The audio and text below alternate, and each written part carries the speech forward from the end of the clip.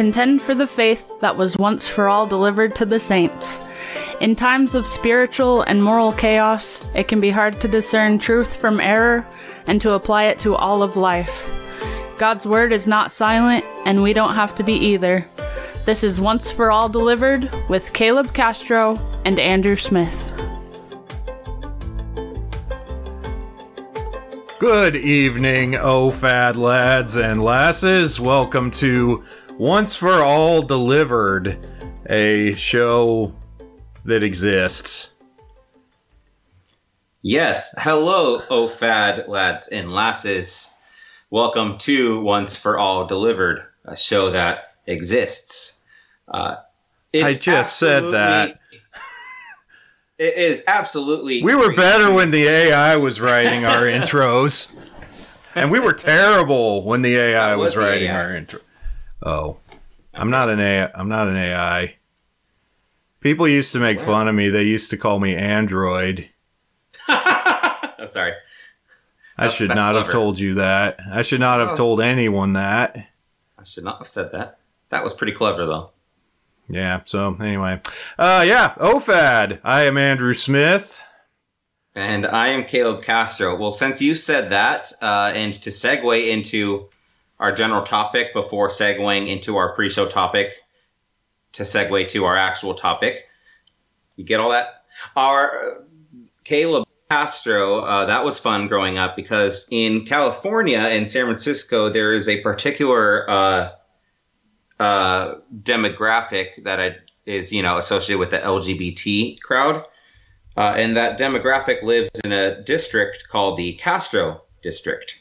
So, yeah, that was fun. Yeah. Now, what does that have to do with, what we might be doing here on this first day of June in the year of our Lord 2023? We're going to be talking about sin. Are we now? Yeah. But we already did that. We did sin and misery generally a few weeks ago, so... We're going to be speaking about a particular sin known as the sin of pride and its association with a certain month that people associate with. A certain month. A certain explicitly LGBTQ Pride Month.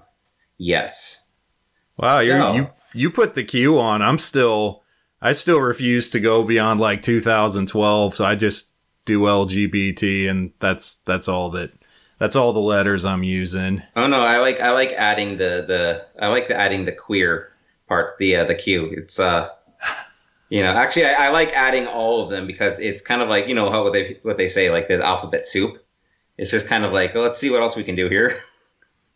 Yeah. Well, there's, it's really not a representative label though, LGBTQIA++, because isn't there allegedly some 70 something genders? Yeah, but then there's also, I've seen some where they add like 2S in there for two spirits, which I mean, if we're talking about like demonic stuff, since we don't have a planned normal Satanism talk like we usually do in this episode, we'll at least get a little bit of it in right here. Au contraire. I'm kidding. Come on, you can't just spring uncontrolled Satanism on me. I can't just spring Satanism on you. Okay, so before we get into our main topic, one announcement. Our pre-topic. I did an interview, and I mentioned a while ago that I would be doing this. I did an interview with Aldo Leon on the Kingdom Polemics podcast, talking about the theology of Meredith Kline and issues involved there. It's called Kline versus the Confessions. It's on YouTube. It's on podcasts under Kingdom Polemics. About an hour and a half long, because we can't do anything now that's less than an hour and a half long. But I think it'd be worth your time. It's a good discussion, kind of bringing together some of the theological issues and some of the theological roots of a lot of the issues that we look at and issues in our world and issues in the church. So, again, Kingdom Polemics. Probably not controversial at all. Yeah, it's already stirred up a little bit of things, but yeah, no, it's how the sausage gets made, I guess. Anyway, now our main topic. Sorry, I've never heard the phrase. That's how the sausage gets made. Really? Maybe you never heard that? That No. should be that could be our tagline. How the sausage gets made. Yeah. Well, we can incorporate it in there somewhere. Anyways, you were going to mention a topic.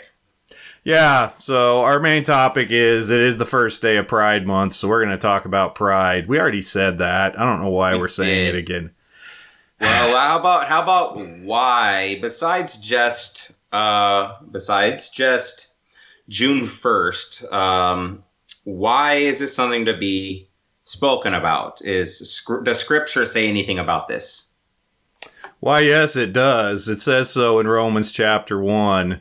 Of course, that would require me to have my Bible up. And I have it if you want me to read it. Why don't you read it? All right. Well, from Romans chapter 1, which we have never, ever, ever before referenced in any of our shows. So Romans 1 from verse 18 onwards. For the wrath of God is revealed from heaven against all ungodliness and unrighteousness of men, who by their unrighteousness suppress the truth. Is there music for you? Waiting for my Logos startup sound to clear. Continue. You just interrupted the word of the Lord. Thing is, nobody else can hear it, so it's just you. They're going to think you're crazy. Oh, really? Okay. Yep. I interrupted the reading of the word of the Lord. Okay, I'm going to start that again. Romans 1:8 from verse 18. For the wrath of God is revealed from heaven against all ungodliness and unrighteousness of men, who by their unrighteousness suppress the truth. For what can be known about God is plain to them, because God has shown it to them. For his invisible attributes, namely his eternal power and divine nature, have been clearly perceived ever since the creation of the world in the things that have been made. So they are without excuse. For although they knew God, they did not honor him as God or give thanks to him, but they became futile in their thinking, and their foolish hearts were darkened. Claiming to be wise, they became fools, and exchanged the glory of the immortal God for images resembling mortal man and birds and animals and creeping things. Therefore, God gave them up in the lusts of their hearts to impurity, to the dishonoring of their bodies among themselves, because they exchanged the truth about God for a lie, and worshipped and served the creature rather than the Creator, who is blessed forever. Amen. For this reason, God gave them up to dishonorable passions.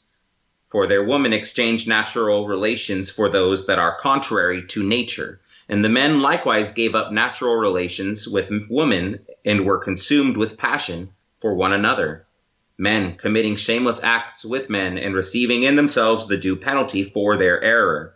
And since they did not see fit to acknowledge God, God gave them up to a debased mind, to do what ought not to be done.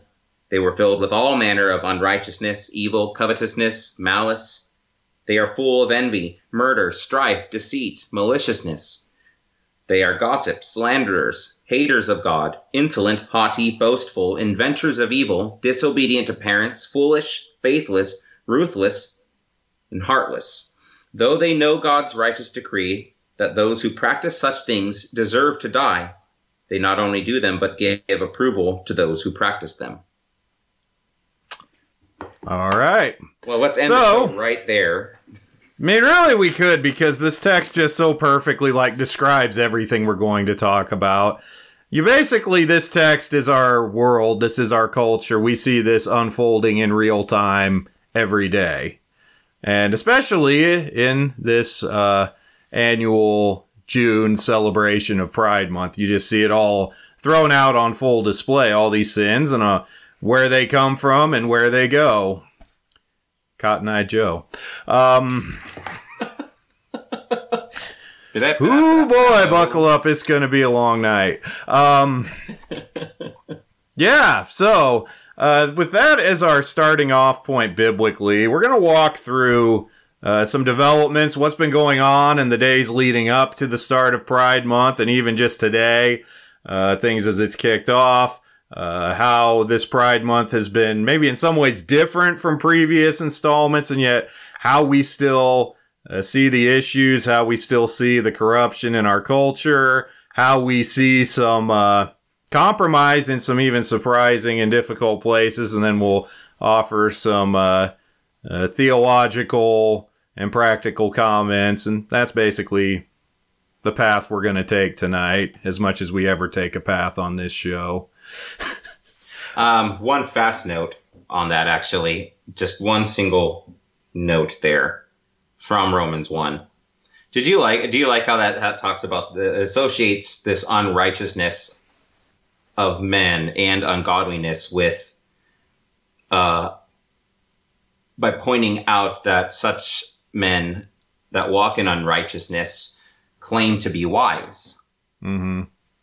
but really they are fools. And this is the nature of pride itself, and broadly speaking, just the sin of pride. But in this case, this boasting in self-exaltation of sin. This is the nature of the wisdom of the world. Mm-hmm. So, yeah, sorry, just wanted to add that in there because it's I don't know, I just think that's a beautiful, beautiful in one sense. That Paul very astute. Paul throws a doxology in the midst of it, you know. But anyways, so here like you said, starting on developments. What's that? The first development there.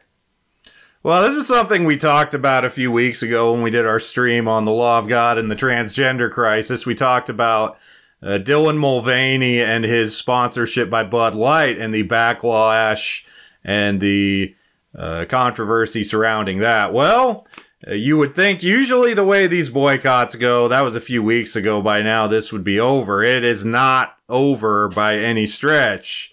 It's been ongoing. It's as bad as it's ever been. Bud Light sales are still down. If you're watching on the video, we have slides now because we're fancy. You can see things, but even if not, just take our word for it. Down nearly 30% over the same week last year. Bud Light sales still are. About a month into this controversy over Dylan Mulvaney, there's been various attempts made to walk this back, various attempts to offer apologies.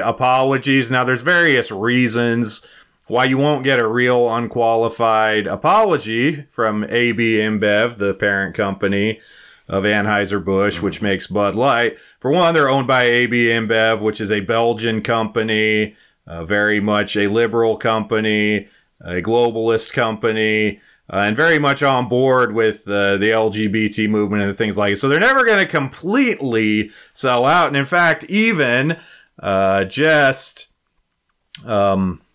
in the last few days, it's come out, in case you thought maybe that they had learned their lesson, that the boycott was really working, they announced that they were giving $200,000 to the LGBT Chamber of Commerce, an organization, a nonprofit, specifically to help LGBT-owned and operated businesses. Oh, wait. Not just that. That's it. It's even better. They got to hit the intersection card because they're giving it to this LGBT Chamber of Commerce to support LGBT business owners of color. So you have to check the boxes there. So right. Yeah, you got to go. You got to dig deeper, even. Because that's intersectionality and the worldview surrounding it. We've talked about it before. The more of those boxes you check, the better. But yeah, so $200,000, which is, a small drop in a bucket for a company of this size, even as they're reeling from this boycott. But what it is they're basically caught between the rock and the hard place. They've alienated a lot of their core customer base, which is generally blue-collar, working-class, conservative Americans. But then also now they have seemingly, at least in the eyes of the LGBT community, deserted and abandoned them. So everybody's mad at Bud Light, and Bud Light's, they're doing their best version they can of crisis communication and damage control. But it does all just ring as very hollow and disingenuous, because really, what else can it be? And the rest of all these that we are going to be bringing up, they're all that exact same thing, just to put it out now. Yeah. This is all a cash grab, and everyone knows it, even the LGBT communities. Yeah. If you're expecting this to be a real encouraging and hopeful stream and make you feel good about things, I'm sorry to say that this is not going to be that show. This is going to be a lot of gloom and doom. But I think it's important to see it, and important for us to think as Christians how we can deal with stuff like this. Well, now this one here on a little bit more of a recent boycott. Target. Everybody's probably hearing about this one, and I think the media. I don't know the media portrayals or the different ways this issue has been surfacing and evaluated has been actually pretty interesting. So you had Target there. Now, Target had basically, I believe we mentioned this at the end of our last live stream, just briefly, that Target had partnered with, for one thing, a Satanist fashion designer who was putting out Satan-themed pride clothing. Satan uses pronouns as one, that kind of stuff. Trying to be, edgy. But Target, had also been putting out, was looking at putting out these transgender tuck-friendly swimwear. That's their phrase, not ours. If you don't know, you don't want to know. Don't ask. Yeah, if you have to ask, you don't want to know. It's yes, I mean Target has been putting out like LGBT stuff on Pride Month for a while now. Andrew mentioned already it's been about 7 years or so, 6.5 years since he had started boycotting Target when they were allowing transgenders into, whatever restrooms. So they've already have a history of this, but this most recent matter, following on the heels of this Budweiser boycott, this Anheuser-Busch boycott, there's started to be some serious backlash against Target, and that they've pulled, they started pulling some of these Pride merchandise due to certain threats, and some even putting them in the back of the store, just in the corner. Yeah, which actually we should talk about the threats, because initially when they started pulling this merchandise, including they pulled the line by that Satanist designer. And the Satanist designer now regrets ever getting involved with this. But anyway, what initially happened is Target started pulling this merchandise out of some of their stores, and they were saying that there were threats by anti-LGBT customers that were coming into their stores and harassing and threatening employees. When I first heard this, I thought that sounds like something that did not happen. In fact, I tweeted Babylon B. I tweeted one of my favorite video memes, which is the compilation of Jonathan Frakes from Beyond Belief, Fact or Fiction, and all the different ways he said that something was fiction. When they were talking about that it was these right-wing threats that were caused this merchandise to be pulled, it just didn't seem like happening. And then some journalists, because apparently there are journalists who will still actually go out and try to verify stuff like this, actually went and looked and decided, no, this probably didn't actually happen. They debunked a lot of the talk of the threats from these right-wing anti-LGBT people. So it seems like it's very possible that the talk of threats was just to try to have an excuse. Because the thing is, Target does this, they pull this merchandise, then they face the backlash from the LGBT community. And that provoked, and again, these are also dubious claims. I take all of these with a few bags of salt. But so there's been these reports now from various Target stores of bomb threats. And these bomb threats are from people claiming to be part of the LGBT community who feel betrayed and abandoned. And so, as with Bud Light before, Target's caught between the rock and the hard place as to which constituency they're going to alienate the most. When I'm finding, as I was looking into that as well with the alleged bomb threats, which they're claiming it was about 9 threats claimed from Utah and Ohio stores and elsewhere. But now I'm starting to see several leftist groups, including a group of pretty closely befriended with Target, claiming that it was right-wing groups that started the bomb threat hoax to make the LGBT community look bad. So obviously, but and this is, as I mentioned, this is the kind of the interesting part of like also hearing the story from the left, like how they're interpreting all of this. Like, just real quick here before we move on from Target. I see one news media put out an article saying that, well, here's their loss of capital, which is actually now 14 billion as of today. Their loss of capital has nothing to do with the boycott. One person or one journalist says, the COVID boom is over. Its valuation is just readjusting to the standard sales performance before 2020. Perhaps there's a tiny grain of truth, with the popularity of Amazon, especially where you can find pretty comparable lower price stuff. But I'll come back to that in a second. Another story that the left is saying are that consumers are just cutting back on spending as a whole because of the weakening economy and inflation and so on, blah, blah, blah. So they don't want to just go and spend on excessive stuff. And that argument should also sound familiar because that's the same kind of stuff that these are the same kind of excuses that Disney puts out, like trying to make these excuses for, say, those 3 movies that all tanked last year. Mm-hmm. People just aren't going to the movies as much. They underperform because there's a bunch of other, recognizable franchises or blah, blah, blah, blah, blah, et cetera, et cetera. But 2 weeks ago, just before the boycott started, CNBC and other media outlets reported that Target was topping its earning expectations. Mm-hmm. Like, despite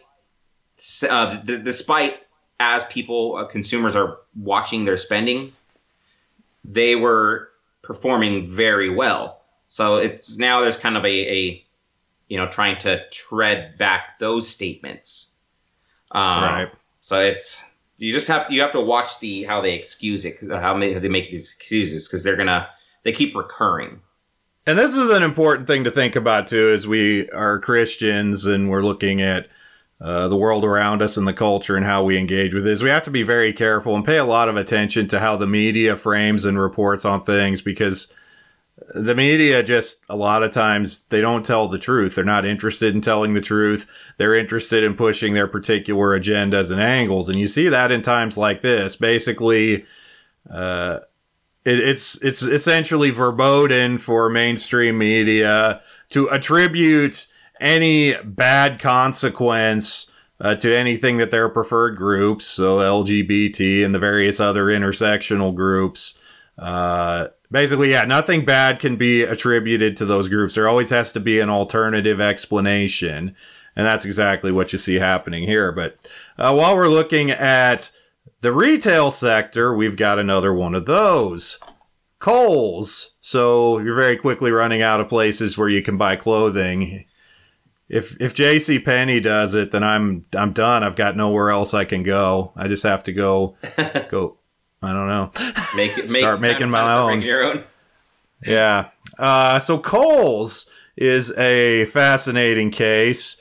There were some photos that emerged, and I don't have them yet on this slide if you're watching on the video, but they'll actually come up again later, and you will get to see them. But they actually had some Pride-themed merchandise, particularly for babies.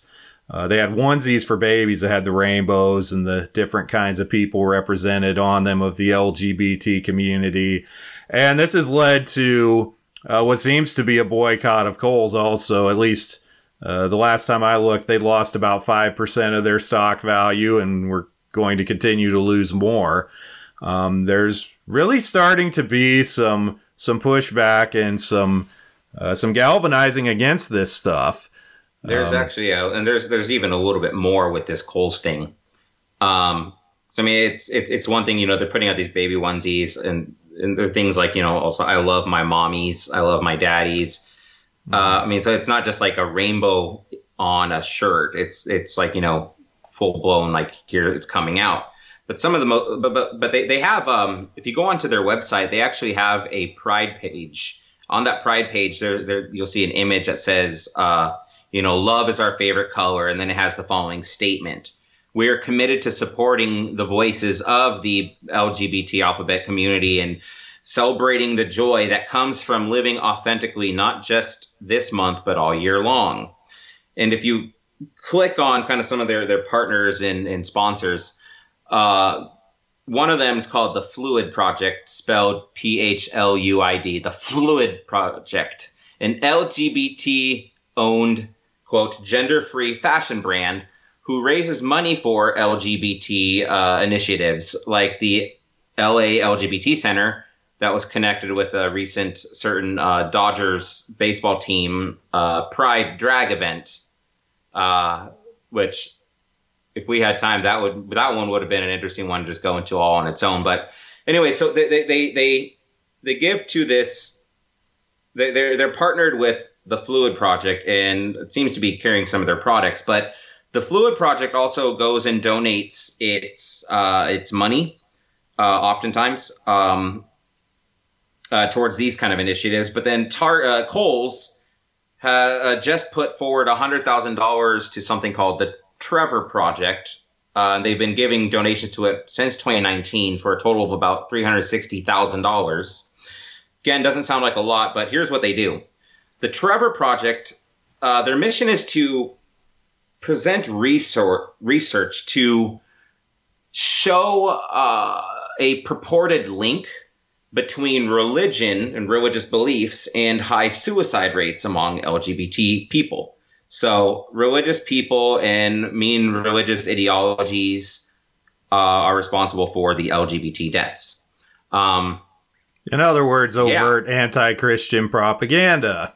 And actually, funny you go there, the left's reaction with the Kohl's boycott, I was reading a headline for One News, a summary actually, for what this one article from a news site.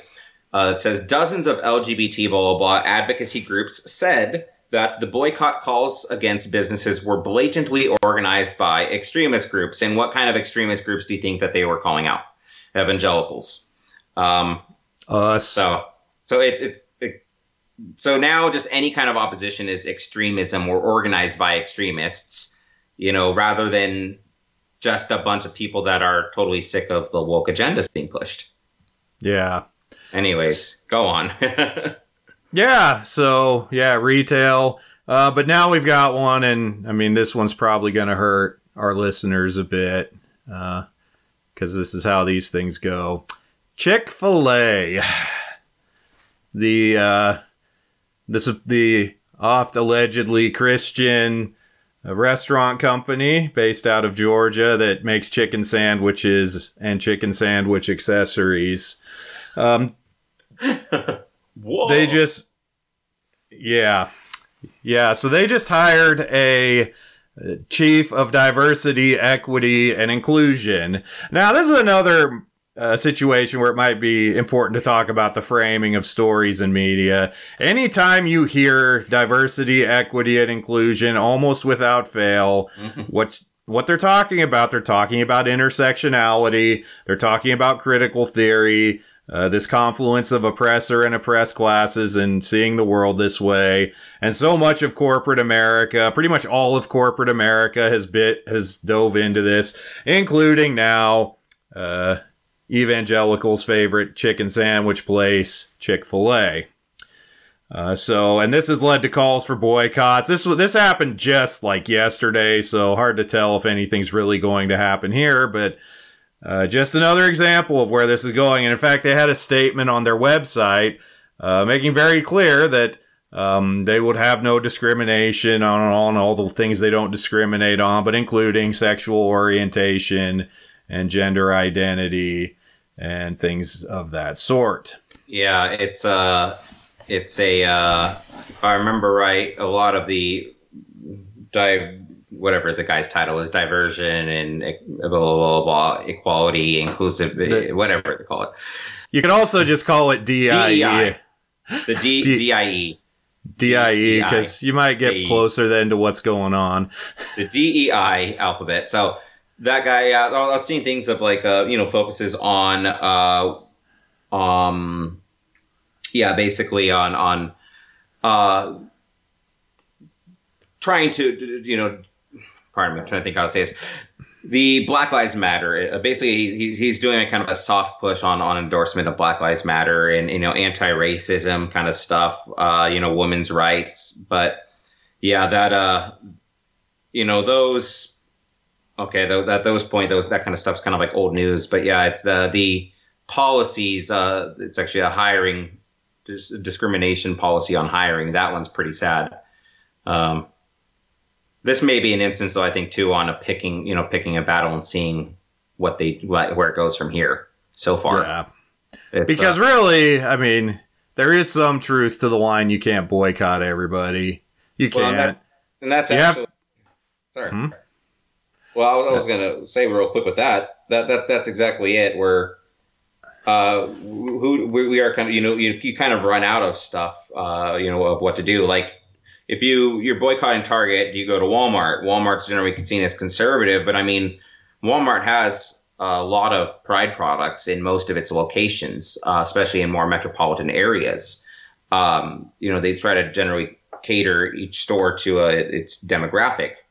But I mean, yeah, they have they've even put out statements just recently and affirming that they in response to this Target stuff, that they're looking to put in, safeguards and security measures, for their staff, if there's any backlash for carrying the Pride products that they do.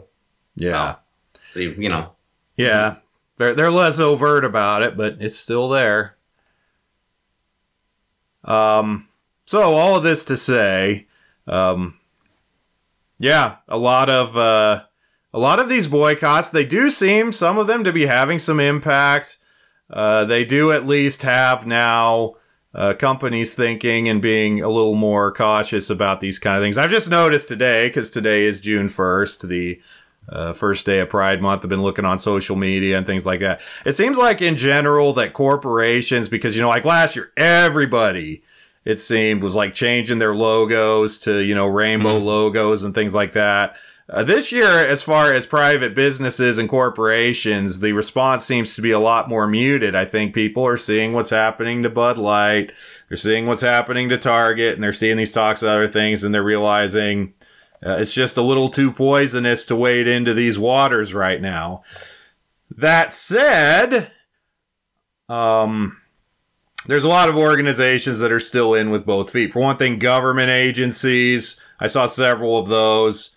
Just a few that came to mind. The FBI, most federal agencies, because the Democrat president is in office, they're all going to change their logos and stuff. Nonprofits and non-governmental organizations, they're going to do this stuff still anyway because they rely on a donor base that's already sold out to this kind of stuff. They don't have to actually sell products to a wide section of the populace. So you see these nonprofits and NGOs. And just one example, a rather disturbing example that I saw today, Little League, as in Little League baseball and softball. They changed their logo to a rainbow logo, and they posted a tweet saying, "We take pride in respecting individual differences and perspectives as an intentional part of our program." And then the picture is here. Everyone is included and plays the same game. And then there's a Little League logo based off of the LGBT pride flag. Now, notably, it has the blue, pink, and white stripes at the bottom, so including the trans pride part of the flag. So, but remember, they're not targeting kids, and they're not trying to trans kids. Nobody's doing that. That never happens. That's right. Why are you conservatives so obsessed with the kids? You guys are crazy pedophiles, apparently. Yeah. That's been said once or twice. Yeah. So, all of this to say, looking at the business issues and business responses and all of that, there does seem to be some effect and some impact that can be had by Christians making more careful choices about where to spend their money.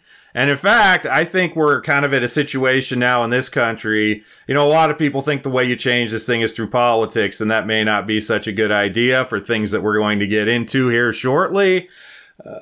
But it seems that actually making more careful choices about where and how to spend your money could be a greater force for change, at least in the short term, than things like your voting and your political support. I mean, you see what's happened to Target and Bud Light, and now other companies are seeing that, and they're like, we don't want that. So they're kind of backing away a little. They're a little more careful about jumping into this with both feet. And one thing is also actually going a little bit in connection to what you're saying with Little League. I mean, it's one thing with it's one thing with consumers and retail, but it can be a little hard, I think, for people in trying to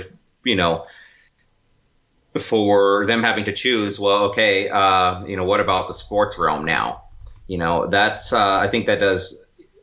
I mentioned just a certain incident with the LA Dodgers from the other week of depictions of complete ridicule of Catholics and blah, blah, blah. And in connection also of religion in general. People are calling, to boycott Dodgers, but how many conservatives really are going to give up their baseball games? Yeah, it would seem like the ones that would probably already have. Yeah, because this stuff's kind of already been occurring now for a couple of years, even just with the Black Lives Matter stuff. But yeah, it's kind of a how worth it is the luxury of Major League Baseball for you here. I mean, it's becoming more and more widespread. But so it's hitting, the point being, it's hitting multiple spheres. You're already seeing it in, obviously, in economics, business economics. And we just mentioned, say entertainment and in sports. We don't even have to touch the film industry. But what about the political realm, or by extension, that kind of conservative realm? Yeah, because a lot of people, when they hear about these issues, their first instinct is, well, we'll just get the right people in office and we'll pass some laws and make some policies and it'll all be better again. We can all go back to the way things used to be. Well, got bad news for you, friends.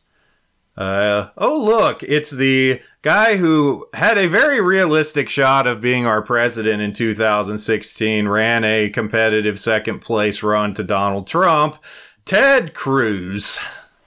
And what did Ted Cruz do that got him onto the Once for All Delivered podcast? He tweeted some stuff out the other day regarding the law that recently passed in Uganda. Now, if you haven't been following, Uganda just passed a law criminalizing homosexuality just about every way they can, even from promoting it on up to what were called aggravated homosexuality, which is acts of, pedophilia. Yeah, pedophilia and rape and things of the sort, the penalties for that go as high as the death penalty. Other forms carry lesser penalties, but essentially criminalizing and attaching steep criminal penalties to any and all homosexual acts and even homosexual promotion. So very much an anti-American bill, and it has provoked the usual outrage from the American left. But here's Ted Cruz, major figure on the American right. And he says, this Uganda law is horrific and wrong. Any law criminalizing homosexuality or imposing the death penalty for aggravated homosexuality, which again, remember, we're talking things like rape of children and the disabled, is grotesque and an abomination. All civilized nations should join together in condemning this human rights abuse, #LGBTQ. And there he quotes a headline from the New York Times about this law. Later on, Wait. I want just restate that for a second. That last little bit of the tweet. What did he hashtag? LGBTQ. So just take note of that. That's something. Also, I had to laugh. I was laughing a little bit when he said, "What did he do to get him on the Once for All Delivered podcast?" I just thinking, what a high accolade. Yeah, you did it, Ted. You did it. We need an air horn or something. Yeah. Later on, they was having some back and forth with some people because, as you might expect, this tweet provoked some blowback among conservatives. And he made a tweet. He quote tweeted Jenna Ellis. He said, "Jenna, not sure why you're defending this barbaric Ugandan law. It imposes life imprisonment for consenting adults who engage in gay sex. That's ridiculous. You or I may not agree with their choices, but consenting adults should not go to jail for what they do in their own bedrooms." So there you go, Ted Cruz. Well, let me read a passage. Maybe we should not necessarily, we won't necessarily, I suppose, go into the particular of whether or not the capital punishment for homosexuality is say the necessary implication here, but we want to I want to read something and just make a fast note. We had said in Romans 1, we all know what example that Paul used in talking about the unrighteousness and ungodliness and even idolatry of man, and what supreme example, at least he uses here, of how God gave them up to their passions. He's clearly speaking of homosexuality. He goes on and he speaks about it in verses 28 to the first half of 30. To 30. Pardon me, I can't speak tonight. Verses 28 to 31.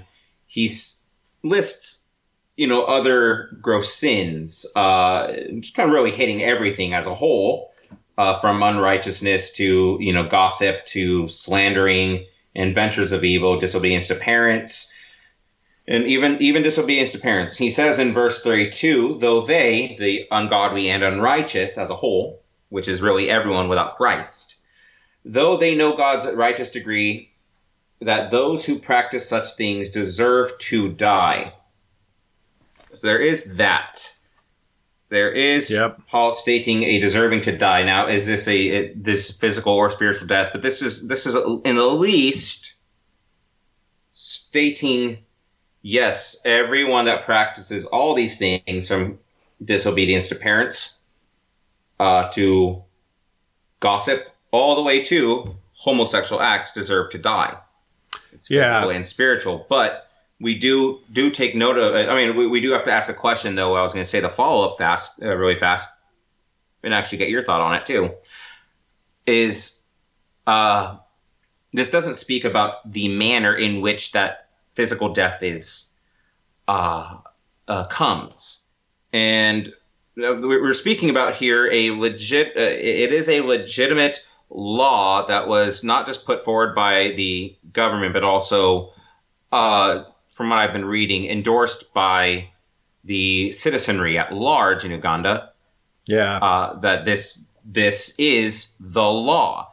Now, when we know certain groups, the Two Kingdoms groups and whatever, let's just say it, when they say, hey, abide by the law. If you want to see change or whatever, then do it individually or in the civil sense. Well, here you have a civil government that's saying this is the law of the land now. Mm-hmm. A death for what they say as a sin and unnatural act. Yep. So consistency would demand, okay, this is the law of the land. This is what we have to roll with. But another point, because I'm not a theonomist. I've been accused of being a theonomist a lot this week because I had that discussion I had about Meredith Kline. But I'm not a theonomist. See our episode on theonomy. So I don't, which the theonomists didn't like, so they're not cool with me either, to anybody who's wondering. I think we do have those. Oh, I mean, we get along, but they don't agree with me on these kind of issues. But I mean, okay. It is not insignificant that in the legal system that God provided for the body politic of Israel in the Old Testament, the punishment for homosexual activity was death. So if you're going to charge that the death penalty for homosexuality is unjust, that would mean you were charging God with injustice. And that's a problem. So, am I going to say we have to do this? No. But would it be unjust to do this? No, it wouldn't. Right. That's actually, I think that's a really great way to put that distinction there. It's not something that necessarily has to be pushed for in our perspective as a whole, and yet it isn't something that is, say, contrary to requirements in God's law. But I was going to ask also a thought here too, and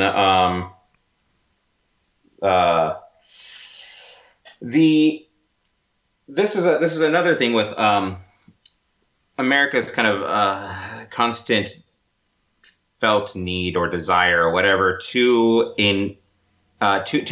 get itself involved with the affairs of every single country. Uganda has made their own law, and Biden and others, even others in the UN, it's not just America, are calling this a human rights violation. And I believe, and the president of Uganda, made a great point in saying, well, we do not see this as a basic human right.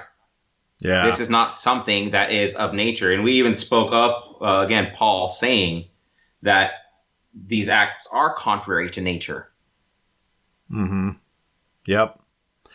Another thing, too, is anytime you hear this talk of human rights, of universal and basic human rights, basically, if you want to affirm that such a thing exists, I said this on Twitter. I was reacting to something, I don't remember what, but it was pertaining, I think, to this Uganda law. If universal human rights exist, they either have to be grounded in one of two things. They are given by God, and thus they are subject to the moral law. They're subject to God's absolute moral revelation, which homosexuality is not a part of that. It is something prohibited in God's moral revelation.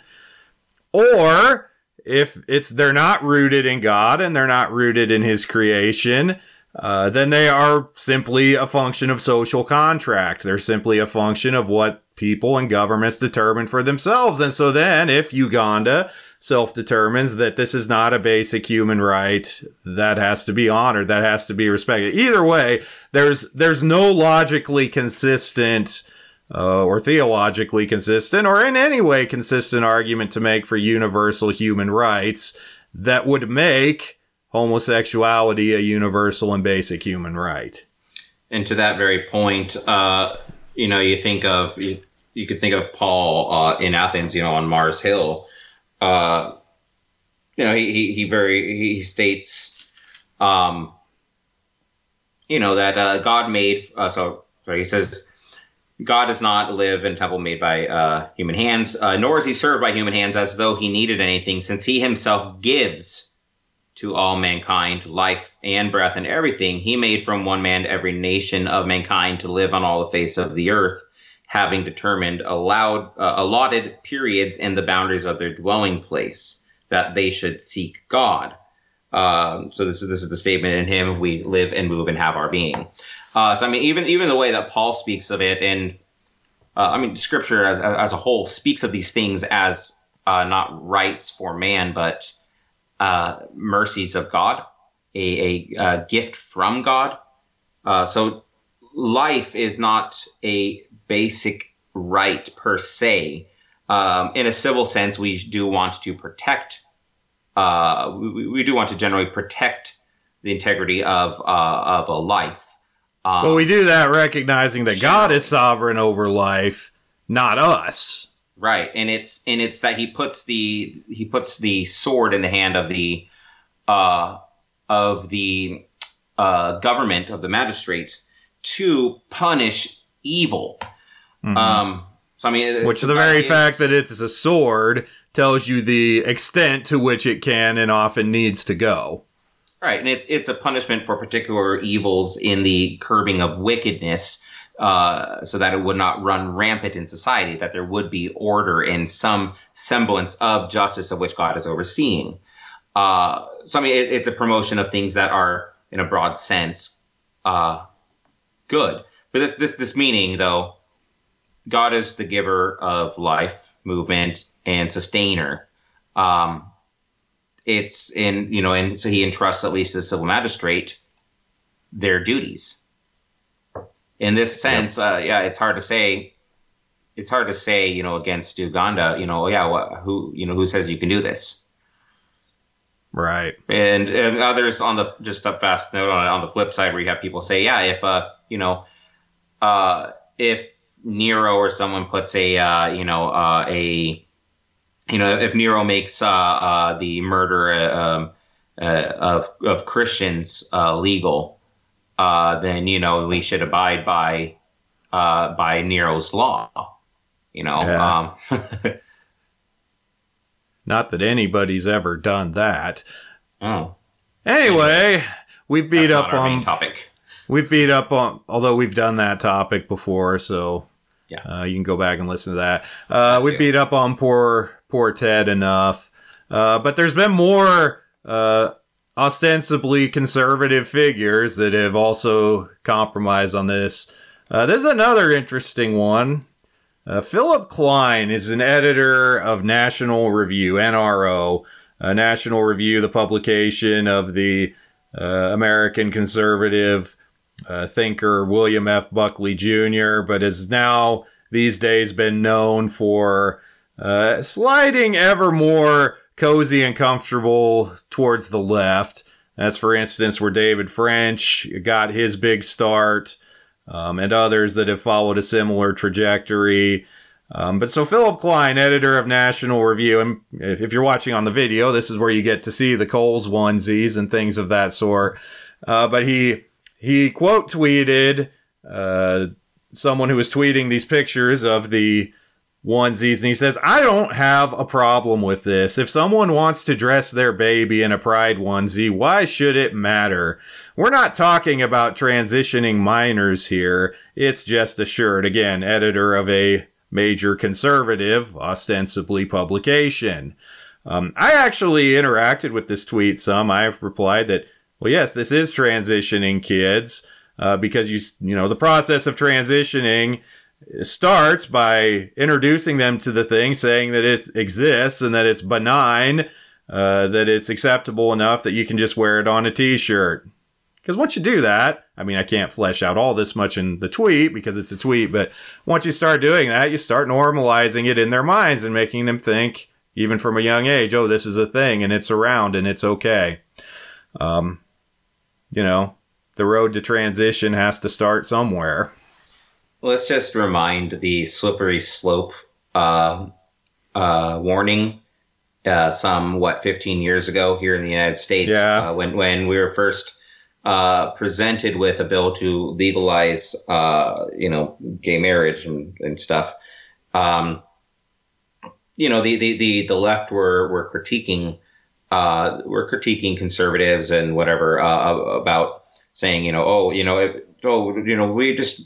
we don't have any agenda. It's you guys are worried that if you legalize homosexuality, it's only going to be a matter of time before pushing transgenderism on people or, incest, bestiality, whatever. That's not going to happen. We just want to have the same basic rights as everyone else, like tax laws and stuff. I know we brought hospital it up on the visits. Show again. Yeah, that was a big one.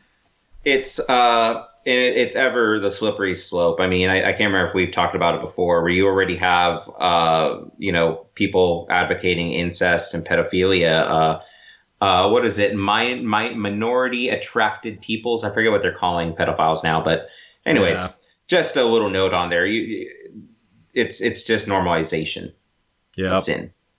So who else we got? We have someone that was a former president. Oh yeah. Because, you might have heard us picking on poor Ted, and you're thinking, well, it's okay because Trump won. But then Donald Trump, don't know if he's doing it this time around, but in the past, in his previous campaigns, he had LGBT-themed campaign merchandise with the rainbows and all that stuff on it.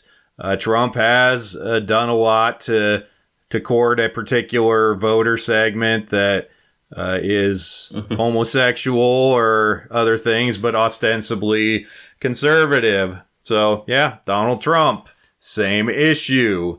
Well, it's okay because now Ron DeSantis is running, right?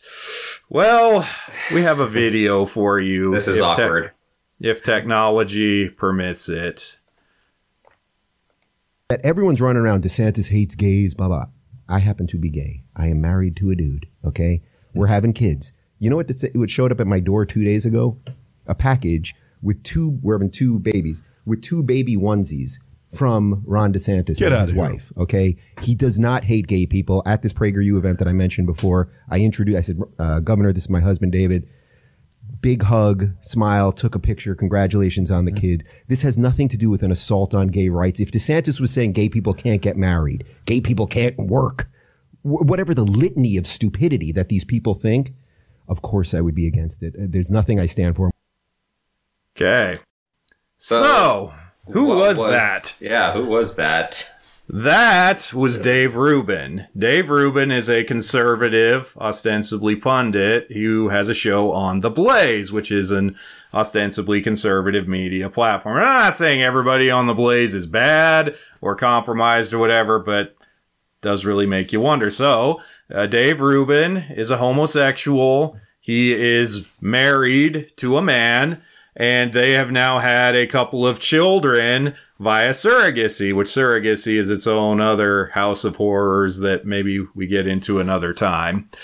But so, yeah, in his gay marriage, and they now have these children, and apparently Ron DeSantis and his wife sent him a congratulatory gift. And, when you do stuff like that, it is a certain tacit endorsement of the thing that being in a gay marriage and having children within that gay marriage is an acceptable thing. So if you think that, well, you voting for Ron DeSantis will save you from this, you might also be a little disappointed.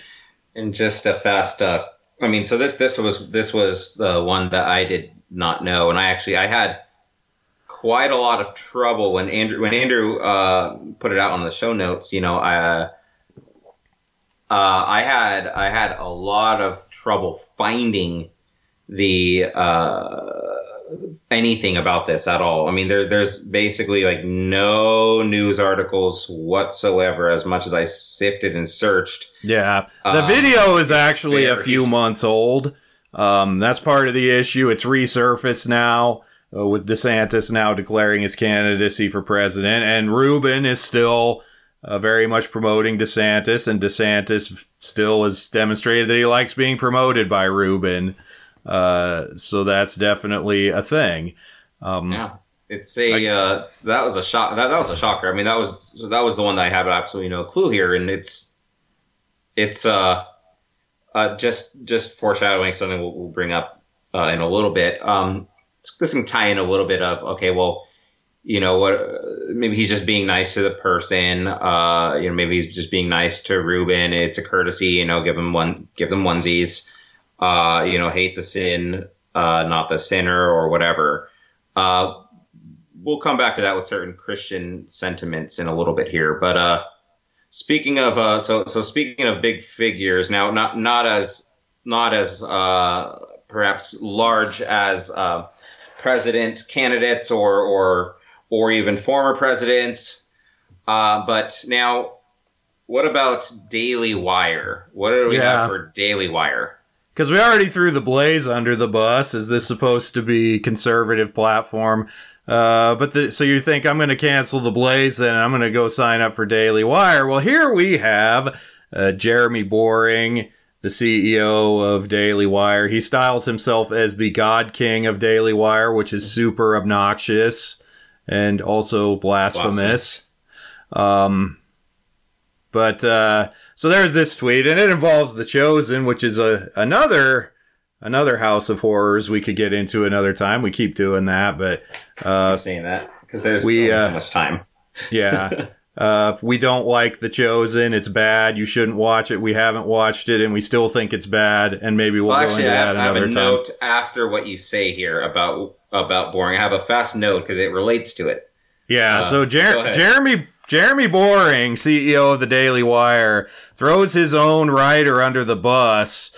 Who pointed out that somebody on the set of The Chosen, this ostensibly Christian show, even though it's a Mormon show and it's a giant Second Commandment violation, that no one should watch. Did we mention no one should watch it? But there was a pride flag there, and one of the Daily Wire's reporters reported on it, and Jeremy Boring threw him under the bus, said, "This is a disgusting piece, and I'm sorry we ran it." And then he goes on to say, a show like The Chosen has 100+ employees. One of them brought a pride flag to work. That sucks, but it's hardly the fault of the show. He goes on to add some other things as well, but you get the gist. And just a fast note there with this, the Chosen's actual Twitter account, because at first there was kind of a question of like, all right, well, no one knows who brought it on the set, and they actually just, they were just bringing it on there, so it's not an actual direct endorsement, but they never really said anything about it. Well, the Chosen's Twitter account actually did make a statement saying, just like with our hundreds of casting crew who have different beliefs or no belief at all, then we will work with anyone on our show who helps. So that's one thing just on The Chosen itself. But what was interesting, I thought, about the piece... Did we mention no one should watch it? Well, that's exactly it. The piece itself, I don't know if you got a chance to skim through it at all, but the piece that Jeremy Boring is against, it actually included a denunciation of the show's Second Commandment violations and stating that it degraded the sufficiency of Scripture and that people should not be going to the show for what Scripture supplies and supplies better. So I'm just saying. So that's in addition to this whole thing. The article said also what has needed to be said for a long time in a larger media posting. And then here's the CEO trashing it. By the way, in another reply, Jeremy Boring said that he was a Bible preacher. He himself was. So I'm not sure how much credibility I give that claim, but whatever. So speaking of Bible, what about the church? Yeah, actually, one last note on the Daily Wire, just to throw them a little further under the bus. So today there was a big dust up on Twitter regarding they plan to screen the What Is a Woman documentary for free on Twitter tonight. Which I think the documentary, it's actually, it's edgy, but I think it's actually generally worth people's time if they have the ability to see it. But anyway, so they raised a lot of trouble on Twitter today, did the Daily Wire, because Twitter initially decided they weren't going to allow the movie to be shown unedited, or they were going to throttle the traffic on it. And so the Daily Wire pushed back, and eventually Elon Musk himself found out about it, said no, they can show it. And I don't know if it went on or not. But so, yeah, you have on one hand the Daily Wire sort of setting themselves up as this brand that is this, they're fighting the LGBT stuff, but you see there's clearly limits to their willingness to push back. And actually, there are some homosexual employees and such at Daily Wire. One of them, I don't remember his name, but he is the husband in scare quotes, of Spencer Klavan, who is the son of Andrew Klavan, who's one of the Daily Wire's hosts. So, it kind of have this web together of these sorts of things. So, again, you have mainstream conservatism, a lot of it, and even things like Blaze and Daily Wire that would seem a little more non-mainstream and a little edgier conservatism. and yet all still having varying degrees of compromise with these things. Okay, now we'll get to the church. Well, actually, maybe this will disappoint some of you, but we have a lot less stuff on the church. I guess it means at least there's less overt compromise and such going on in the church. But this is one that's we're focusing on. Yeah, and I mean, there's only so much time in the day to comb for this stuff, but so here's one. The Southern Baptist Convention annual meeting is coming up very soon, and it's expected to be a very controversial and divided meeting. There's issues particularly regarding the women's ordination issue with Rick Warren and things of the like. And so it's going to be a rather contentious event, the Southern Baptist annual meeting. But around the annual meeting, they have this Pastor Wives and Women's Conference. And one of the speakers is Rachel Gilson. Now, Rachel Gilson is a frequent contributor for the Gospel Coalition and other publications. Has been on there for quite a while, but she has some rather unorthodox views regarding homosexuality. She's been an advocate of side B gay Christianity and even things beyond that. And here she is, the headlining speaker at the Southern Baptist Convention's Pastors' Wives and Women's Conference. So you start to see these things, and they're creeping into the church as well. And the nature of her work, if you want to call it that, and her writings are, she was a lesbian, and then I guess, came out of that or whatever, got married. But, now she goes in, she wanted to give better and more modern answers and help to people who profess Christianity and are LGBT, and say she came across someone that is converted to being a Christian and is in a gay relationship, and she wanted to know, well, what do I do? Do I divorce or my partner or what? Because my partner's not a believer, or blah blah blah blah. And basically her ultimate answer is no, stay married because God hates divorce. God is more interested in the marriage itself. Giving just a really tiny, summary of it, putting it a little more simplistic than how she argues for it. But she says it's better in remaining in the marriage than in a gay marriage than divorcing. Yeah. So, again, we're talking not orthodox views of marriage, of sexuality, and headlining the Southern Baptist Convention, which is supposed to be this arch-conservative evangelical denomination, and is the biggest denomination probably in the world now. It's certainly, I think it's at the very least the biggest Christian denomination in America. And headlining their women's conference. Now, also I mentioned she's associated with TGC, and TGC's had varying degrees of compromise with this for a long time.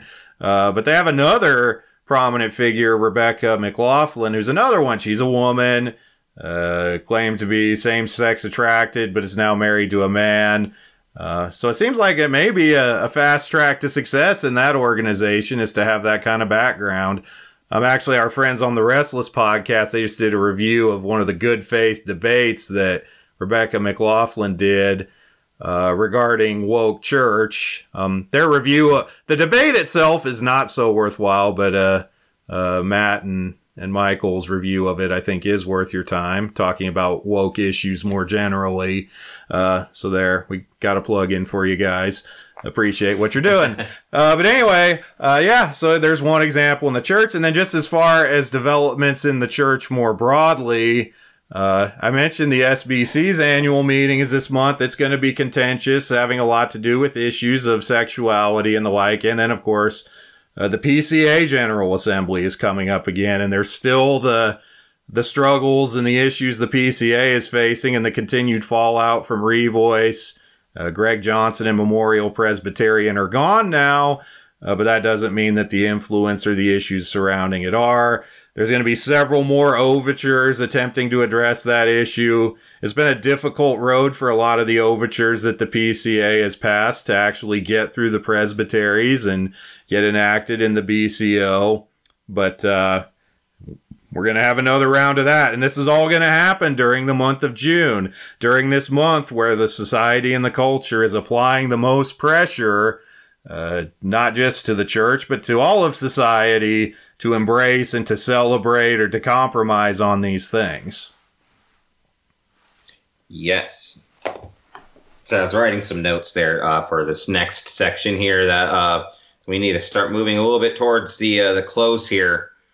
So overall, there's this, what's concerning is when people put forward the myth of neutrality, whether a Christian, a politician, media, whatever, that we can simply, even though we have disagreements, on the political spectrum, the religious spectrum, whatever, we can generally play nice and get along. Perhaps if there was different conditions or a different history in our country, let me just say there's an element of where we might have been able to get along in this country with the left for a time, but as the big issue some 15 years ago with homosexuality started rising up, and then the wholesale endorsement to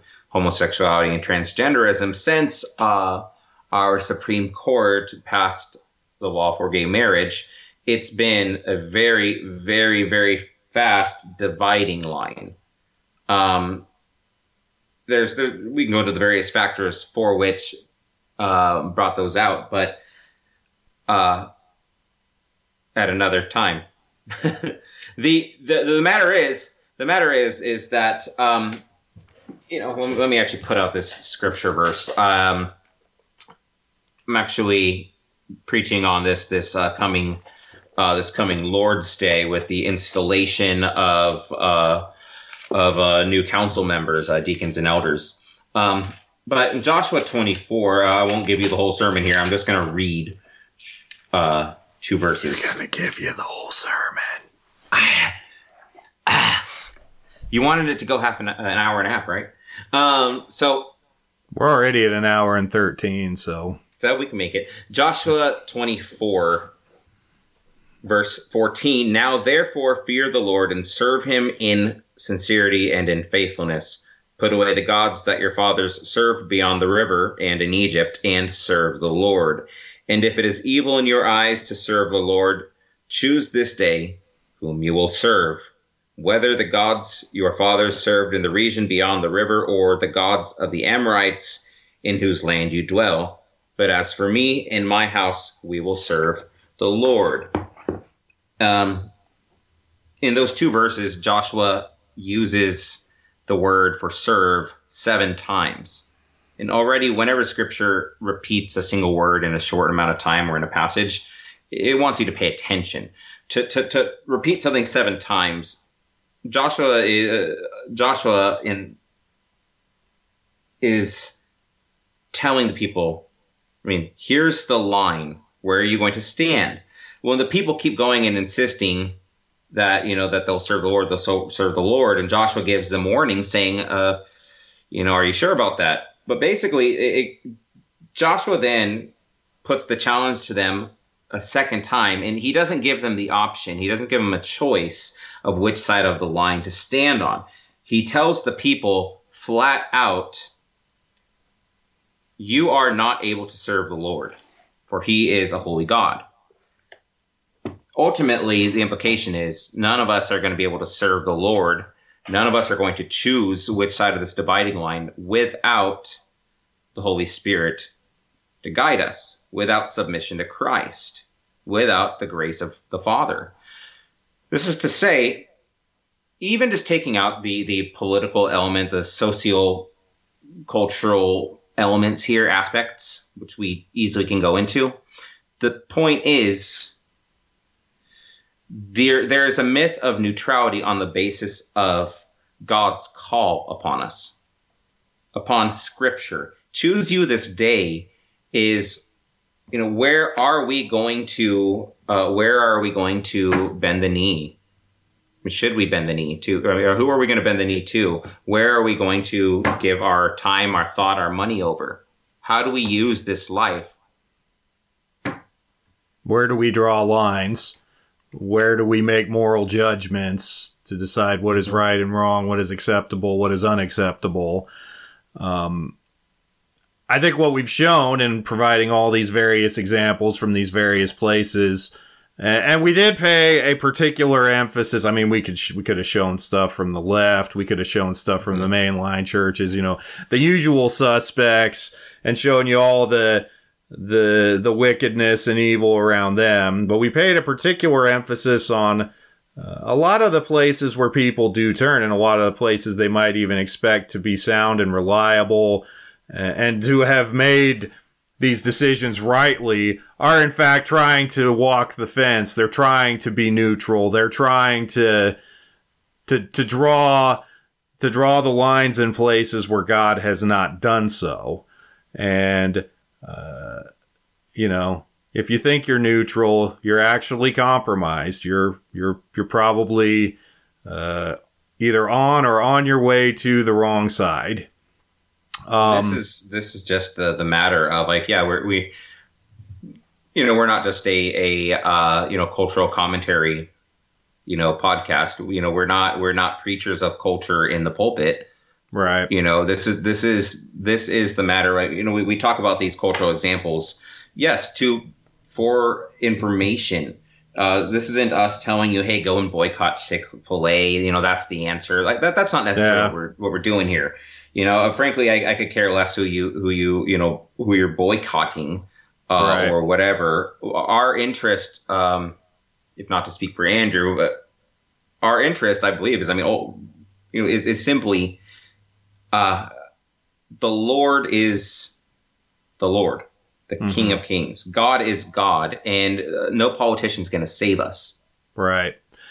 But also, too, we need to look at these things and think about them as Christians, and how are we going to live faithfully? How are we going to love and serve God and our neighbor in a world that is like this? Because we look at these issues. Sorry, go ahead. I mean, we look at these issues. We look at the LGBT movement. We look at the LGBT group of sins. And they're not just things, this has been the lie we've seen over and over and over again. I mean, it was back in that Ted Cruz tweet. Whatever consenting adults do by themselves in their bedrooms, whatever is nobody else's business, nobody should care. But if we look at the Bible and how it talks about these kinds of things, they're not just radically individualized acts that affect individuals. They're corrupting to society. We read in Romans 1, we see it, not just in the Old Testament, although we're going to talk about the Old Testament, but we see it in the New Testament too, how this broader problem of suppression of the truth and unrighteousness, this failing to glorify God and give him thanks, produces these kinds of things. And these kinds of things, these sins, they're corrupting to the whole society. They are corrupting to the whole culture. And they call down the wrath of God upon nations and cities. I know it's very unpopular now to have any kind of discussion to say that God still deals in nations, works in nations. I mentioned I've been doing some stuff about Meredith Quine, and one of the ideas that he's really helped to push is that God no longer deals with nations in any meaningful way with his intrusion ethics and the like. But I really don't think biblically you can get away from this idea of God dealing with nations. I mean, you could say, well, there's no nation like Israel that's a particular theocratic nation. Okay, fine. But God dealt with the Gentile nations too, and he would judge them and he would punish them for their sins. See, where I'm going to be preaching the next few weeks, and I didn't plan this, but I'm going to be in Genesis 18 and 19, looking at Sodom and Gomorrah. And you see very much that their sins, their sodomy, hence the name, their overt and open, and dare we say prideful practice of homosexuality called down the wrath of God to destroy their cities. And, as we talked about earlier, it wasn't that God was unjust to do this. It wasn't that they didn't deserve it. And we can look at our nation and we can see a lot of the same things, and we ought to be at least a little, and maybe more than a little, nervous about when we look at things in Scripture, the things that look most like our nation and our society and the things in which we live. And also, we could say, well, it's okay because we have lots of Christians and we have our Christian community, but you could even look, I'm talked about Sodom and Gomorrah. A very similar thing happened in the people of God. In the book of Judges 19 and 20, the tribe of the Benjaminites, they were supposed to be part of God's people, and they basically remade Sodom and Gomorrah in the visible people of God, and they underwent a similar punishment and destruction. They were almost completely wiped out in war because of it. Another issue that we need to think about, because this comes up a lot as we deal with these things, is a lot of people, because these is our culture's pervasive sins, and it's connected to the power and the influence and remaining regarded as a good person in society, there's attempts to try to softball the issue. There's attempts to equivocate, to say things like, well, yeah, homosexuality is bad, but I mean, so is all our other sins, our lust, our covetousness, our greed, our things of that sort. And that's not biblical thinking. That's not Reformed thinking. Question 83 of the Westminster Shorter Catechism, it asks, are all sins in themselves equally heinous? The answer is no. Some sins in themselves, by the nature of what they are, and then by means of several aggravations, are more heinous in the sight of God than others. And homosexuality is an aggravated sin because it is a sin against nature, is a sin against the created order. You can look at the larger catechism, questions 150 and 151. They flesh out what those several aggravations and things of the like are, and one of them is sins against nature are particularly egregious. It's not okay to equivocate and softball these sins away just because the world likes them, and the world will like you more if you do that. Well, because you mentioned the Westminster, that I have to now add with the Heidelberg, which is fairly similar in this. Lord's Day 41, question answer 108 and 109. What does the seventh commandment teach us? Well, that all unchastity is accursed of God, and that we must therefore detest it from the heart and live a chaste and continent life, both within and outside of holy wedlock. And 109, does God in this commandment forbid nothing more than adultery and such like gross sins? Well, since our body and soul are both temples of the Holy Spirit, it is his will that we keep both pure and holy. Wherefore he forbids all unchaste actions, gestures, words, thoughts, desires, and whatever may entice, or in other translations you say incite, one thereto. So I like if you look at the scripture citations that the Heidelberg uses here in question answer 108, it talks about all unchastity is accursed of God. It cites Leviticus 18:28.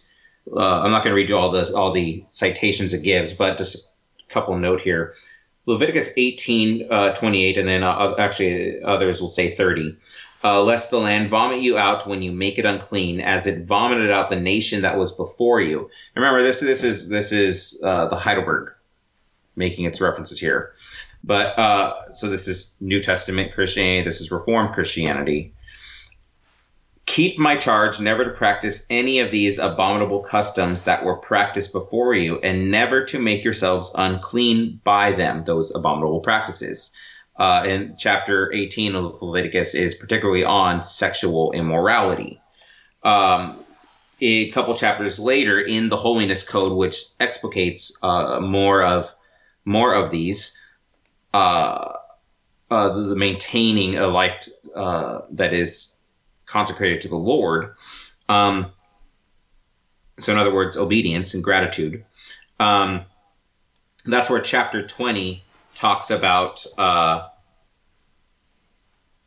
chapter 20 is what gives the indictments against homosexuality as a whole. And it puts it in the same league as all other kinds of sin, of lust, calling them complete like perversions. So there's an element where, yes, like lust is in a sense a broader category of sins, but homosexuality does end up taking a pretty heightened place of a core example of what is gross to the Lord, again from Romans 1. Likewise, the Catechism cites 1 Corinthians 6:18 and 19. 1 Corinthians 6:18 and 19 is what reads, flee from sexual immorality. Every other sin a person commits is outside the body. But listen to this. So he cites all other sins are those which is committed outside the body, ultimately, in their effects. But the sexually immoral person sins against his own body. Do you not know that your body is a temple of the Holy Spirit within you, whom you have from God? In other words, just that we are supposed to be consecrated to the Lord. And the reason Paul gives is that you are not your own. Now, he's speaking particularly to those redeemed in Christ in this instance, but nonetheless, what is true is that we are, and what Paul talks about in Romans 1, is that we all ultimately have belonged to the Lord as creatures, and we do not honor him as his creatures. We do not honor the Creator or even thank him. We act in unrighteousness and ungodliness. But what is most what we have here with sin, what we have here with Pride Month is, think on that name, Pride Month, in connection to LGBT.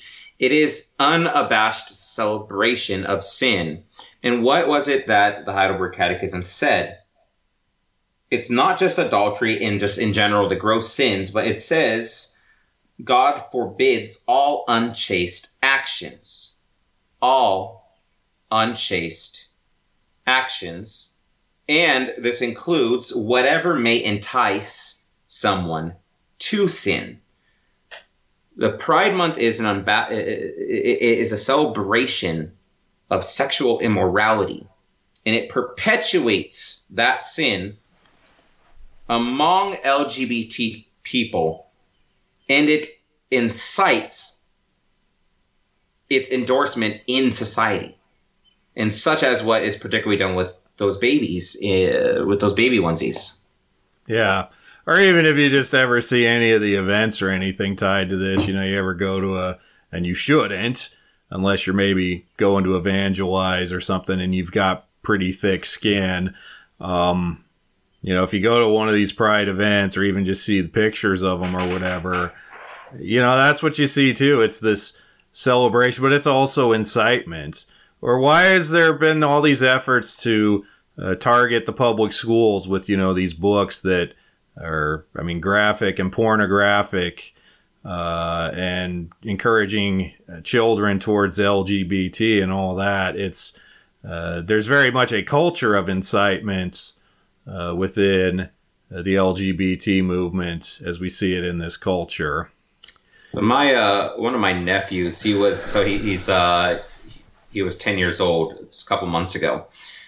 He was before at a private Roman Catholic school, and for whatever matters, for certain matters, him and his brother had to transfer, and they ended up in a public school. And within just 1 or 2 days, he met, within at least that first week, he met another 9-year-old, 10-year-old boy that wears dresses and thinks he's a girl. So that was his day one in transferring in, and he was just kind of like, what? It's being normalized to such an extent you can't run away from it. Yeah. But because it's so normalized, there's such extreme pressure to compromise, and we see this compromise all over. We've looked at a lot of cases of it. And this is the difficulty for Christians, and it's something that can be very hard to navigate, and it's even getting more and more costly to navigate. Because at the end of the day, if you want to be a Christian and if you want to be faithful to God's word, there is no acceptable threshold of how much of this stuff you can be okay with. Like, you see varying degrees, like some say LGB without the T, because there's been a lot of pushback against transgenderism, and you even have the group Gays Against Groomers. They're homosexuals, but they're against these efforts that target children, and a lot of conservatives and even Christians, they like these things and try to ally with them and befriend them. But at the end of the day, it's really an all or nothing proposition. Again, this neutrality is a myth. You're either in it or you're out. You either believe in God's moral law and you believe in his created order, you believe in his design for male and female and marriage and sexuality, and all of it comes together, and it is all a package deal, and you can't clip some parts out of it and just keep the parts you want, or you don't. It's really that simple. It's not fun, especially in a world where this is the pervasive sins of the culture and the things they really want to promote and push. But that's the situation. You either believe that or you don't. And we're also facing a situation, in the past, at least for the sake of evangelism and, just general human civility and stuff, how do you treat your coworkers, if you have friends that are this way. But increasingly, LGBT people, they will not accept anything from others less than absolute acceptance and celebration. And this makes evangelism and attempts at bridge building, attempts to reach them with the gospel, or even just attempts to have normal human interactions, it just makes it all the more difficult. In a lot of ways, they hate Christians, and they're conditioned to hate Christians, at least of the biblical kind, because everything in their movement is pressing them to. Caleb mentioned earlier the Trevor Project and their work, which is essentially anti-Christian propaganda in the interest of transing the kids. They started from an early age to not only be this thing, but to know that Christians are the bad people and you can't even be around them and talk to them. And so this is a difficulty that we have to face as Christians living in this world, and especially during Pride Month, as this is going to be forced upon us from every turn. We do care about evangelism, but we also need to avoid compromising ourselves, and it's getting ever harder to do, and we need to protect ourselves and those around us and our churches from corrupting influence, because so much of this movement has been subsumed in activism, and it really has become a religion in its own right that needs to proselytize and needs to get converts and needs to bring other people in. It's not just we're Christians and then we're after these people that they're just confused or deceived or whatever. No, they are their own religion, and this basically is a clash between two religions, two fundamentally different worldviews. And again, there can't be neutrality. You're one or you're the other. There's, in fact, I omitted I omitted quite a bit of articles, believe it or not, that I wanted to appeal to, for time. Oh yeah, I did too. Statement. Yeah. One of the big themes, actually, from a couple of them that I pulled, was that the left, these let's just call it these secularists, these humanists, are very aware that there is no neutrality. And they look at these boycotts and they're saying, well, these are good things. We ultimately want these conservative and orthodox, blah, blah, blah, and these evangelicals to not touch these places, to not touch these, these corporations and societies. We want them to be, we want them to be separated. We want them to be institutionalized. We want these to be ours. They're saying, yeah, it's better that they're getting that they don't touch this stuff and let us just, let us have them. It's the same thing that you would see happen oftentimes, more often than not, with liberal denominations or liberal congregations. The liberal party in a denomination doesn't typically leave. They fight and they fight and fight until they can, through tricky political maneuvering, normally they will push out the conservatives. They'll punish and depose, whatever they can. They try to get the majority, and use, very backhanded tactics to get the strong conservative voices out and then frustrate the rest so that they leave. I mean, this is largely what happened with the PCUS and with J. Gresham Machen. But PCUSA. At the time, it was PCUS, I think. Nope. PCUS was the Southern. Okay. Yep. The PCUS was where the PCA came out of. Because merged. Yeah. But you understand what I'm saying there. And it's the same thing that generally happened with the CRC too. And we were giving formation to the URC. But the point being, the left secularists are very aware of what they're doing, and they're already calling for, in response to these boycotting by conservatives, they're already calling for, well, obviously our old methods of organizing ourselves aren't working. We need a new way to organize and to counter and shut out the conservatives. I mean, this is like, I was seeing this kind of stuff like everywhere on major news media outlets. I want to put a question out, and then I'll bow out of my end here, but and see if there's anything you want to follow up on. But all of this puts a real serious question to all of us. I'd already said, for me, I don't necessarily care if you boycott. If you choose to boycott something like this, like Target or not. I mean, that's nice. I myself am not endorsing Target. I'm spared quite a lot of things like Chick-fil-A. I've never been a fan, but they aren't even in this part of the country. No, they are in Sioux Falls. Oh, well. I already have the moral high ground there. I've always hated Chick-fil-A. I'm kidding. It's hard to boycott everything, is why I say that. But I don't necessarily care if someone boycotts or not. I think it has to be a conscious decision, and not going with the flow. But it's hard to boycott everything. And already, like, say you want to, if you want to, stay away from Apple and Apple products, where do you go? What other OS are you going to use? Microsoft. Well, great. They're already endorsing all this stuff too. What about, Android phones? Cool. How much of Android actually runs on Google stuff? It's all of it. That's no better. Do we get rid of our phones? Sure, that's fine. I'm totally fine with going back to flip phones.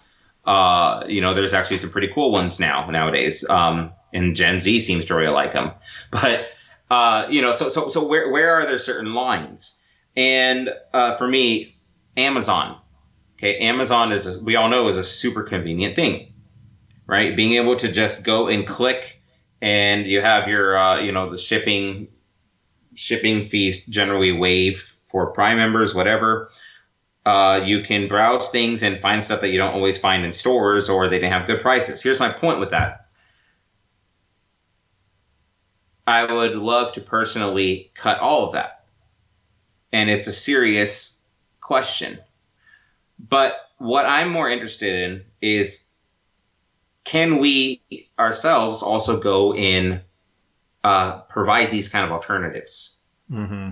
Like, how many times I go on the internet looking for a Christian-owned, or even simply just a conservative Amazon alternative. And there's nothing that's really that really kind of has that kind of scope. Yeah. Or, I mean, if it is, it's very narrow. Like, so Right. Amazon, you're going to buy your books off Amazon. Well, if you're buying, Reform books, you can go buy them from RHB Publishers. or WTS books If they have or them. CBD or anything, that you've got options there. Mhm. But, like, other books, it gets more difficult. And also, you find a lot of these, like, other off-brand sellers, well, they're actually owned by the same big companies. Like, Yep. Abe Books is owned by Amazon. Yep. So, if you're going to Already Abe that. Books and trying to avoid Amazon, sorry. I say this, I've actually divested just about all of my business from Amazon and have found alternatives for most things. It takes But some it's not- finagling. Yeah, it takes some work. It takes some effort. Well, and, case in point with Target, right? yeah. We easily go and boycott Target, but then people will go over to Walmart and still get stuff at Walmart that endorses the same stuff. Yeah. I I think it's more of an issue of like being strategic and, if there's a boycott that's, if somebody's doing something that's like really public and loud and egregious, yeah, we can band together and we can make them pay for that. And it sends a message to others that maybe you want to think twice before you do this. Yeah. And for me, it's not even hey, make you pay. It's, I want my money to go somewhere else if that's the case. I don't want to fund you. But my question though, my actual question being put forward is, where's the Christian organization? I don't care if the liberals get, these businesses. If they want them, take them. Go for it. If you want the name recognition, go for it. You want the capital, fine. But even when you get to something like the Republican Party, again, the Republican Party and this bipartisan party we have in the U.S. as a whole, they're pandering. They pander. We know that, it ends up always becoming lesser of the two evils, or this guy is going to be closer to my alignment, but, it's to my values. But again, you go and, we all knew Trump was a terrible person. And it's like, okay, but at least he's going to be able to get some stuff done. Well, great. Yeah. But I mean, I'm probably like 98% sure that one of the guys we were ribbing earlier in the show, I'm going to end up voting for in the end. Exactly. But it ultimately does still beg the question of, even if we can't have a Christian political party of sorts or whatever, we know the difficulty of third parties getting any kind of platform in our country. But are there elements of lobbying, or how can Christians become involved in these things, at least? In other words, there does have to be, in my thinking, we're good neo-Calvinists, we're Kuyperians, we're not theonomists or theocrats. We think that Christians should have institutions. If you watch TV, how wonderful it is to be able to be spared of things like Netflix or whatever. If there was something better than PureFlix or whatever, if we had something that was at least, offered something that's even just more sanitized and not as crappy production or cheesy. What if, why can't we have things like, I, for one, am very happy for Christian baseball leagues. I'll say that. Christian baseball, softball leagues. You just talked about Little League and what's going on with that. Well, can churches band together and start their own youth sports leagues that operate according to their values? Yeah. And even then, we know what happened with the Boy Scouts, the Girl Scouts. Well, I mean, here in the Reformed end, in the Continental Reformed, we have the Calvinist cadets and we have gems. It's, so we've always had those alternatives that still stand strong. There's benefits to elements of institutionalizing, though, is what I'm stating here. Can we become more creative in utilizing the money that we're already spending towards Target, in putting towards investment in a Christian organization that might be a business organization that can rival, or not rival, but provide the alternative for something like Amazon. Mm-hmm. Yeah. And I think we need to have that institution building ethos because, sorry to say, I know there's been a lot of doom and gloom on this stream already, but as far as this culture and this country, I don't think things are going to get a lot better for Christians real quickly. And part of getting by in a hostile world, in a hostile culture, is we have to be able to build our own institutions. We have to provide people with jobs. We have to provide people to a means to make a living. We have to be able to, and yeah, I mean the kind of the culture and the art and the things that we want to have, the things that make life enjoyable. If we're going to have them, and they're not going to be captured, and they're not going to be corrupted by all these worldly and sinful influences, we've got to get creative, and we have to have our own. One of my this includes legal protection too. Yeah, we understand already with the nature of businesses. You can be a Christian business owner, you can own a Christian bakery, and they're still going to come after you. Yeah. Or even like the professions themselves, because things like bar associations and medical associations and all of that have been heavily captured. You need things maybe even like new credentialing bodies ATS. and credentialing systems. The ATS accreditation, we want to do some stuff on that probably sooner rather than later, because I think it's a really important discussion. Accreditation bodies of higher education. Never mind the institutions of higher education themselves. One of my favorite, not to keep going back to political things, but one of my favorite political commentators right now, he's a guy named Oron McIntyre, and he's on the Blaze, so there you go. I'm not completely, shutting it down.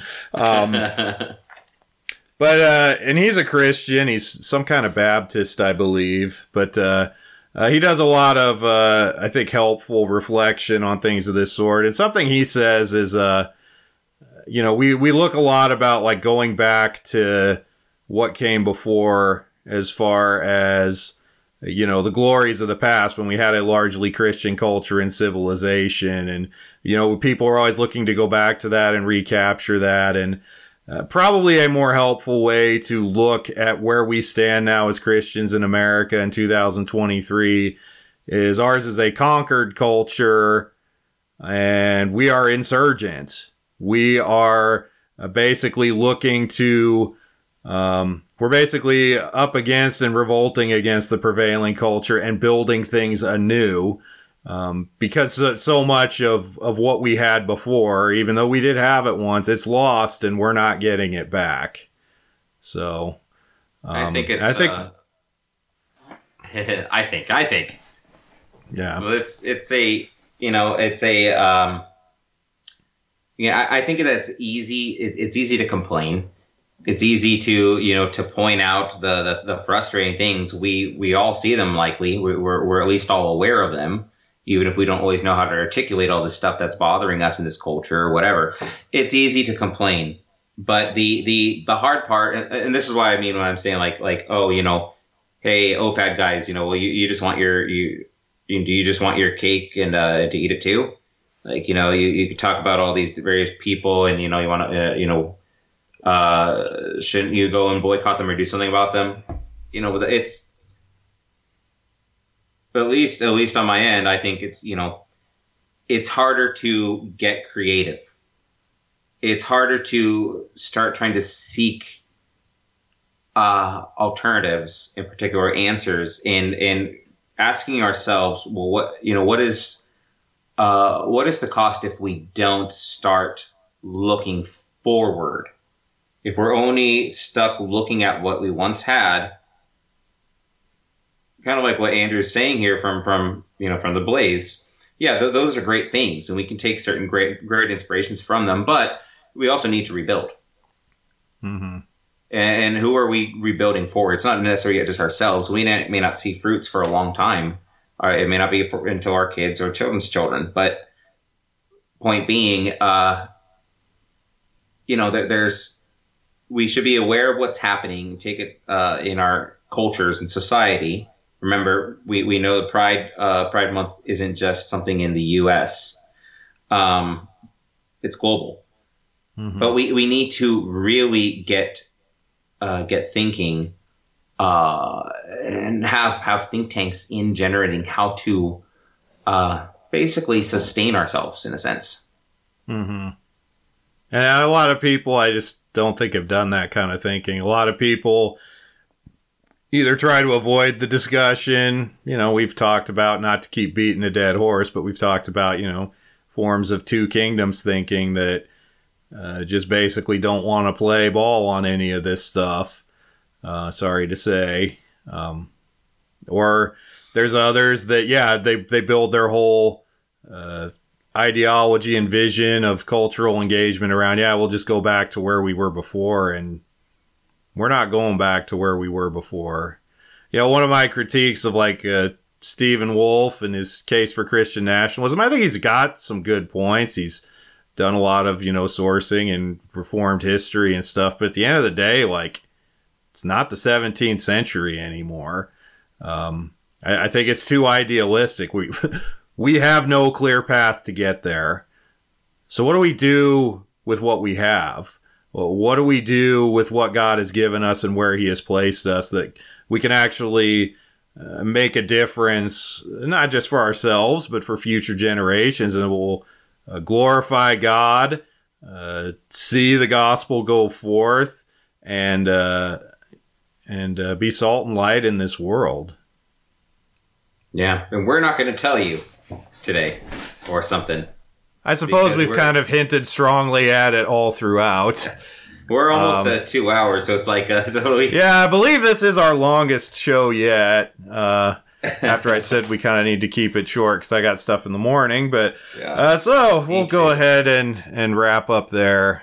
Thank you for joining us on Once for All Delivered on this very long show about pride and the myth of neutrality. As always, if you like what you've heard, subscribe, share. Subscribe on YouTube. If you're listening on the podcast, I notice most of our traffic is still there. We are doing these shows live. Maybe you catch one. You can chat, get involved, make it a little more interactive. But we are on social media too at OF80 Podcast. You can consider supporting us, becoming a paid subscriber. Go to our website, onceforalldelivered.com. Pledge a subscription. In the least, with the subscriptions and such too. In the least, I believe. We can also view these videos on YouTube if you can't catch the live stream. Yeah, so you still see them. Our ugly mugs, or at least my ugly mug, but Andrew's handsome visage, whatever that means. I think it means face, but you can look at us and watch us repeating the same movements in this little, square frame. Yeah. It's fun. It's a thing. Yeah, we're doing video. We're working on it. We're gradually figuring it out a little more and having fewer hiccups and trying some new things. If you watch the video of this show, we had some slides, we had some video, so try to make it worth your while. And so, but also too, if you do support us with a subscription, it's to, we're not getting rich off of this. We're not even making money off this. Any of the money we get, we just goes back into the show to try to make it better, make it look better, make it sound better. Make it more interesting. So anyway, if you have questions for us, you can email us, of80podcast@gmail.com. Or hit us up on our social media feeds.